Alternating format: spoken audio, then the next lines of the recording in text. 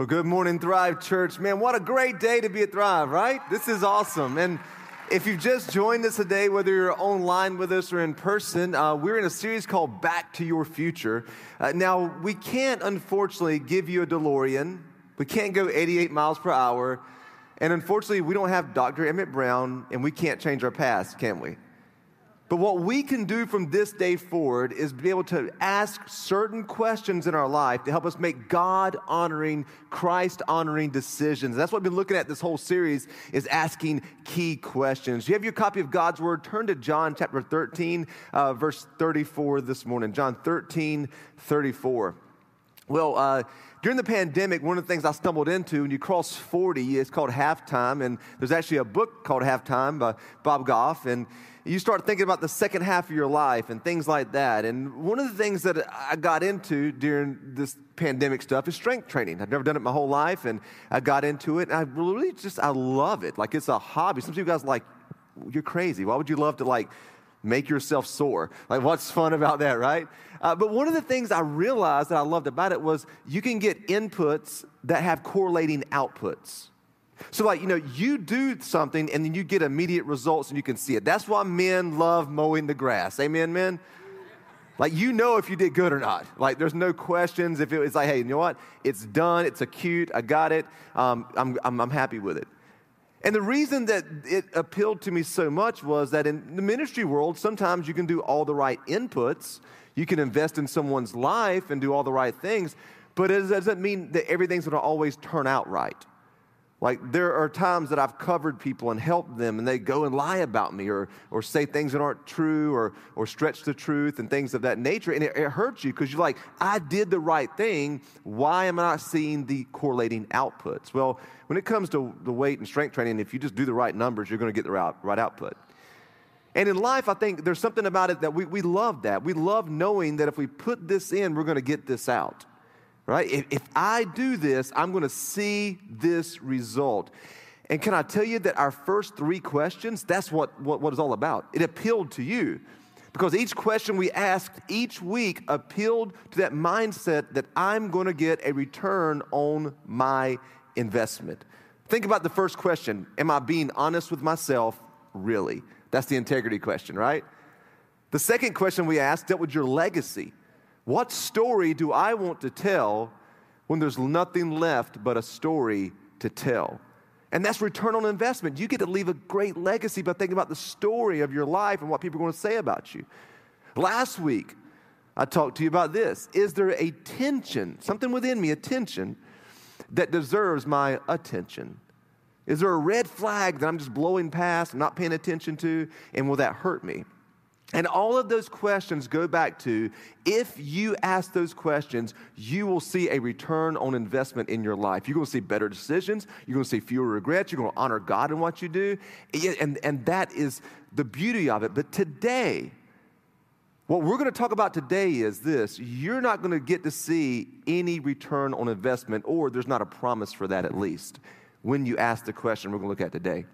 And what we're looking at today is based out of John 13, where Jesus brings his disciples to the upper room. He's talking to them about the final things and what's going to happen. He had just washed their feet.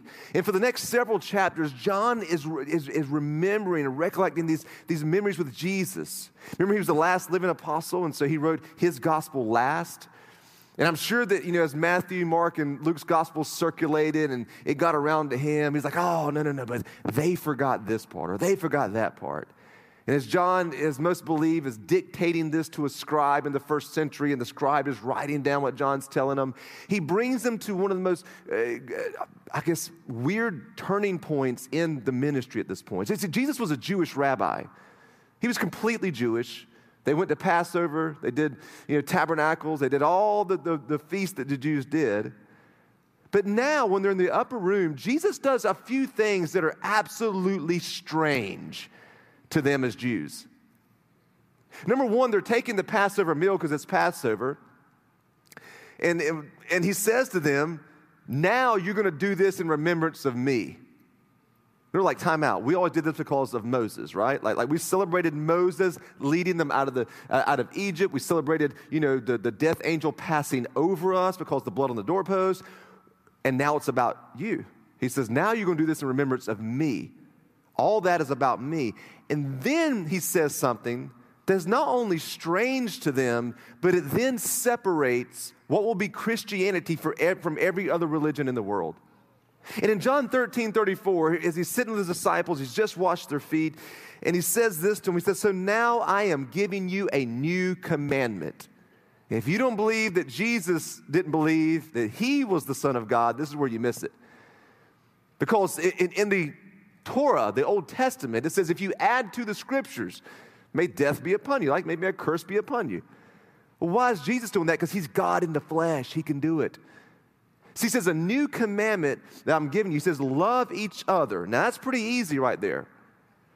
And before, in Deuteronomy 6:4, the Old Testament, the Shema, the key of the Jewish religion, it was love the Lord God with all of your heart, soul, mind, and strength, and love your neighbor as yourself. And anybody and everybody, Jew or not, could do that. But look what Jesus says here. He says, love each other just as I have loved you. He changes everything with that. You should love each other, for your love for one another will prove to the world that you are my disciples. Before, it was like, hey, just love your neighbors yourself. But then he says, just as I have loved you. And they wouldn't realize the ramifications of this until a few days later after he's crucified and he's buried and he rises again. They will not see that love yet. They're probably thinking, yeah, he's a great rabbi. We know he loves us, but I wonder what he means by that. And John, as this old man, is remembering how powerful that was, because at that point he changed everything. Because it's not just love God and love people and all religions can do it. He says, no. He says, unless you have experienced my love, unless you have received my love as the Savior, then you don't know how to love people. He said, you've got to love others just as I have loved you. And John remembers, I remember how he loved us. It was because he put himself on a cross, an innocent, perfect person on a cross, to be brutally beaten, to be crucified.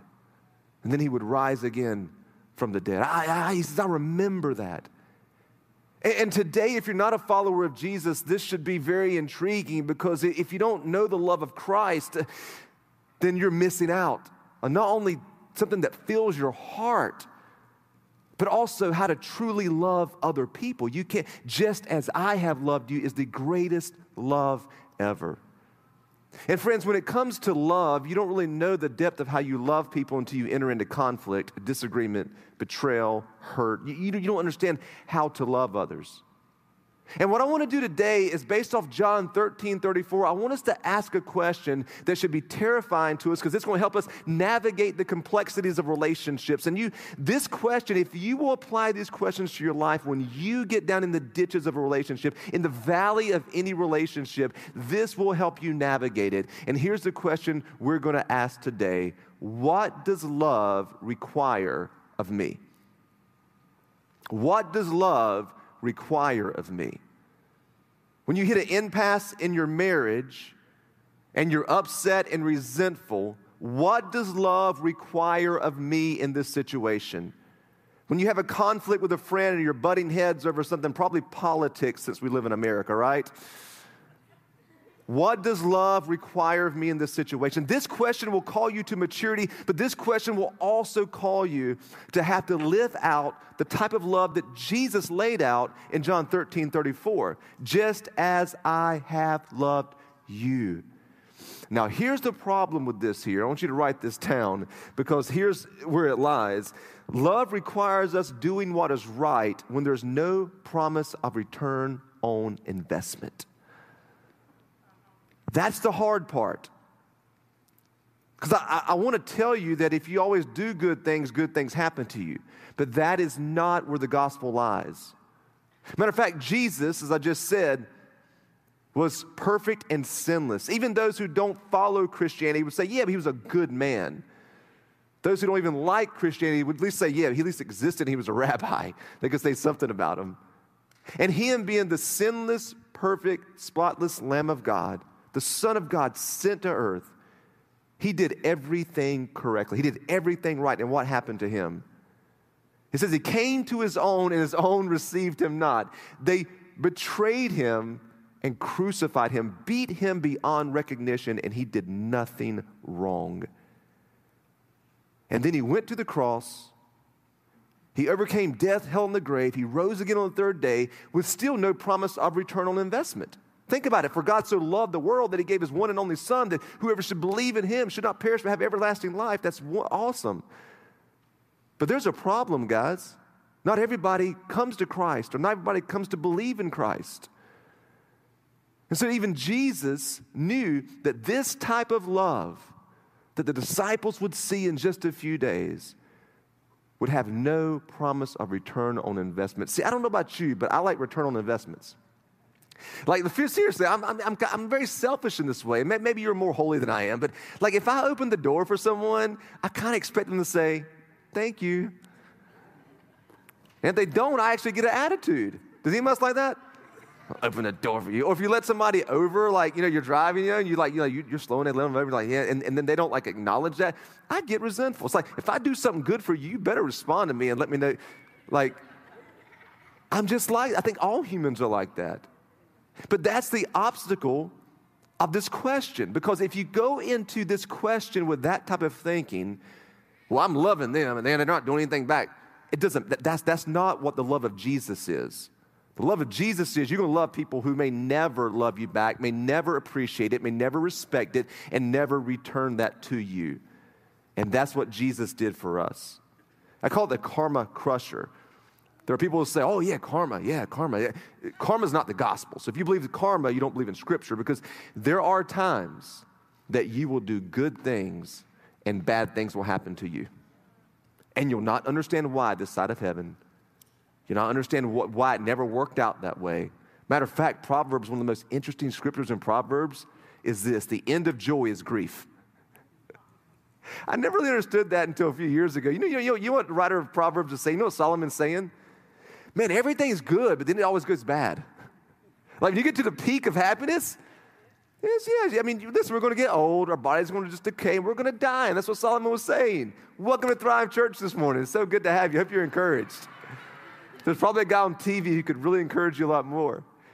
But you have to realize that's not the gospel. If I do good things, and good things will always happen to me, that's not what's going to happen. And if you're going to live out John 13:34, if you're going to live out just as I have loved you, then there will be times that you're not going to see the return on investment.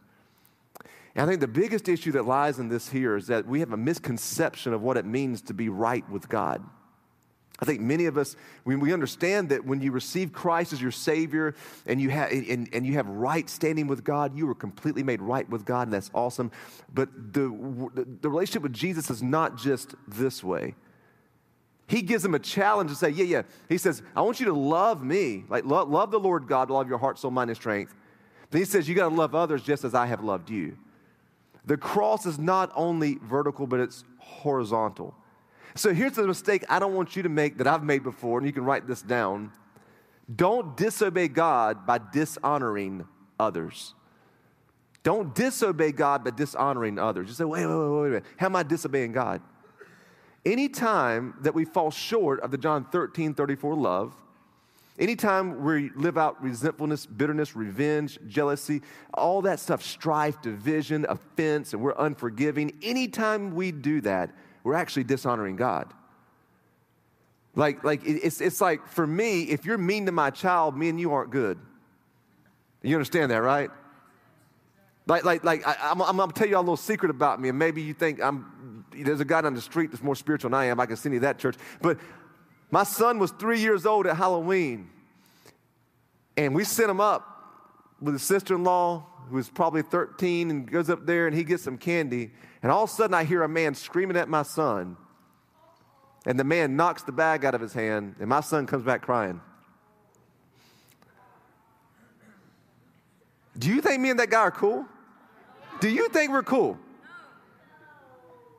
Because of what he did to my child. And he thought it was okay. He grabbed too many pieces of candy. All I let him know was, if he wants to step out in the street, then we can step in the street. I will not fight in his yard, but if he wants to step out, I'll show him what a fistful of candy looks like. Usually my wife would get on to me about being a hothead with things. I've grown a lot in that. But that night she was like, you get him, Tiger. You go ahead, honey. I was like, yeah, bring it on.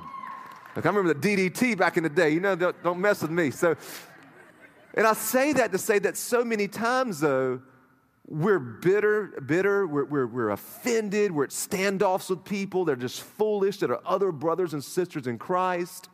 We don't want to talk to them, ain't going to work with them, ain't going to be around them. And we think we're all just cute and cool. And God's like, nah, you're dishonoring one of my children. You're disobeying me. See, if you're at odds with people, you're at odds with God. And that's why the cross is not only vertical, but it's horizontal.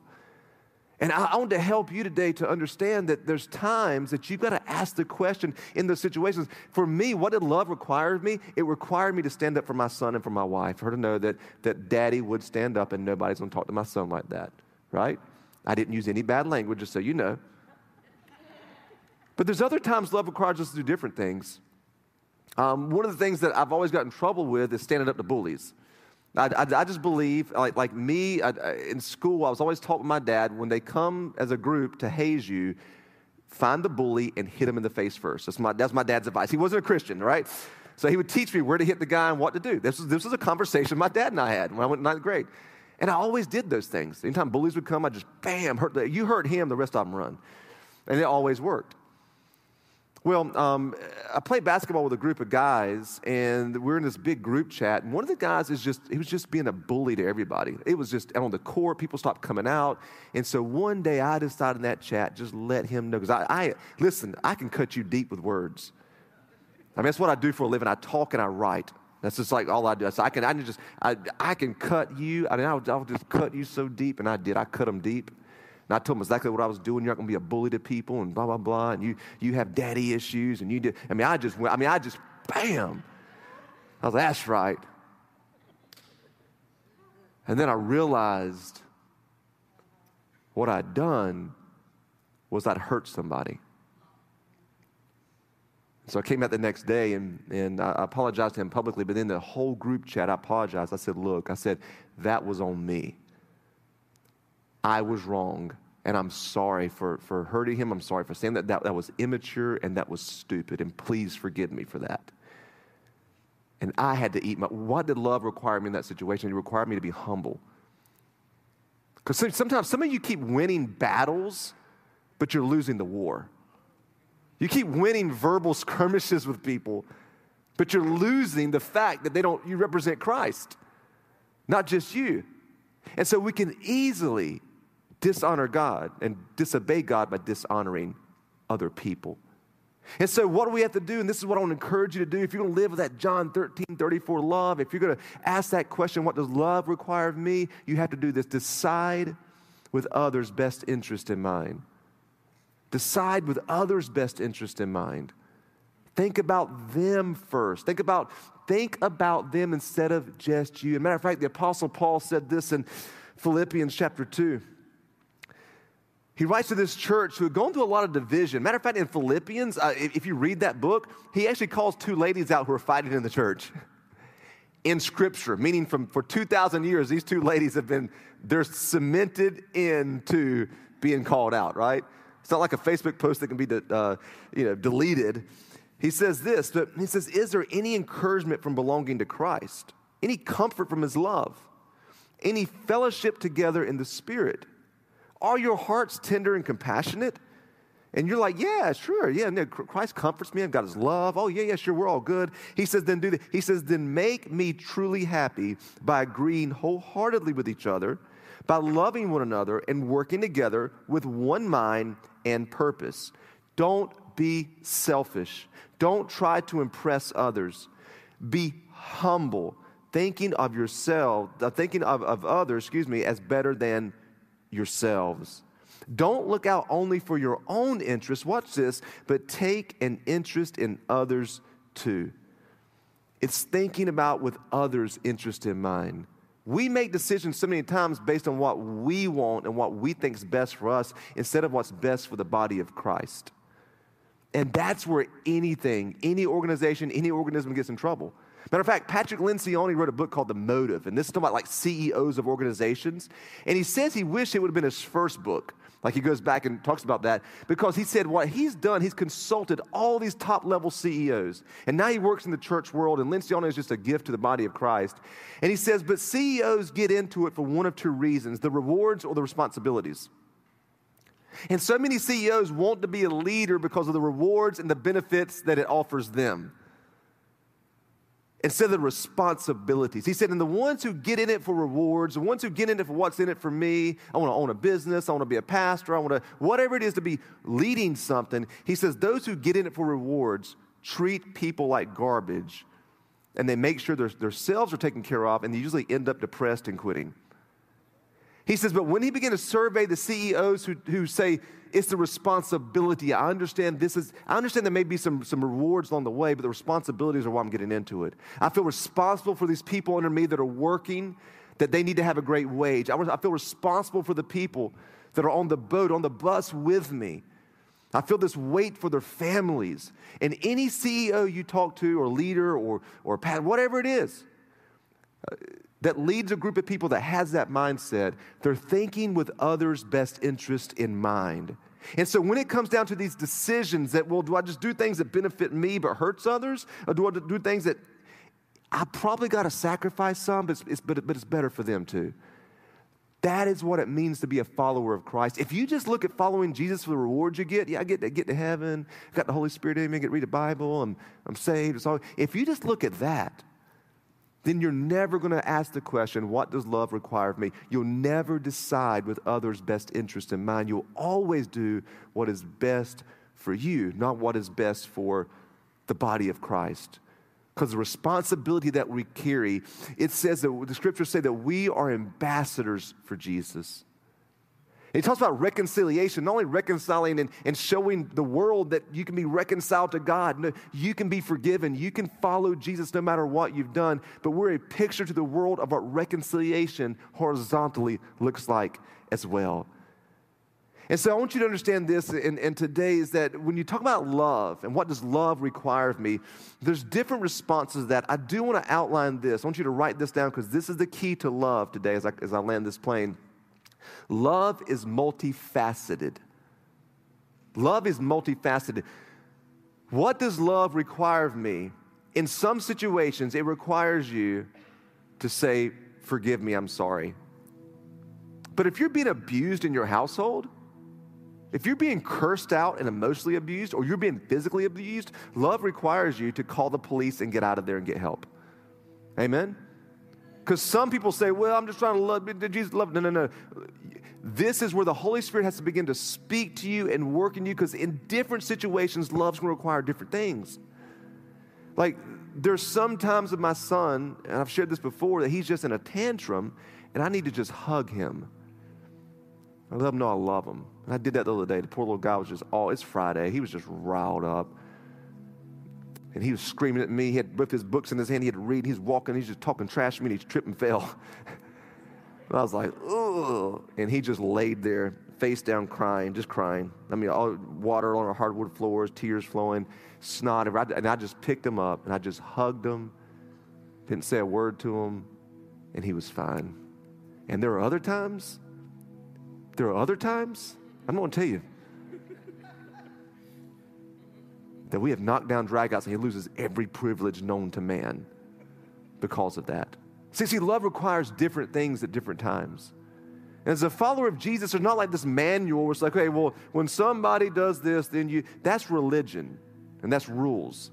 If you're a follower of Jesus, you have the Holy Spirit in you. That's what we said is your attention that you need to pay attention to, because there's times, just like that group chat I was in, I messed up. And love required me to go and eat crow, right? Say, hey, it's on me, man. That's on me. I'm the one who had the bad attitude. I'm the one who had this. And there are times, like on Halloween, like listen, there are times when it causes you to have to stand up to a bully. I can't tell you in any given situation, and people sometimes don't know exactly what you need to do.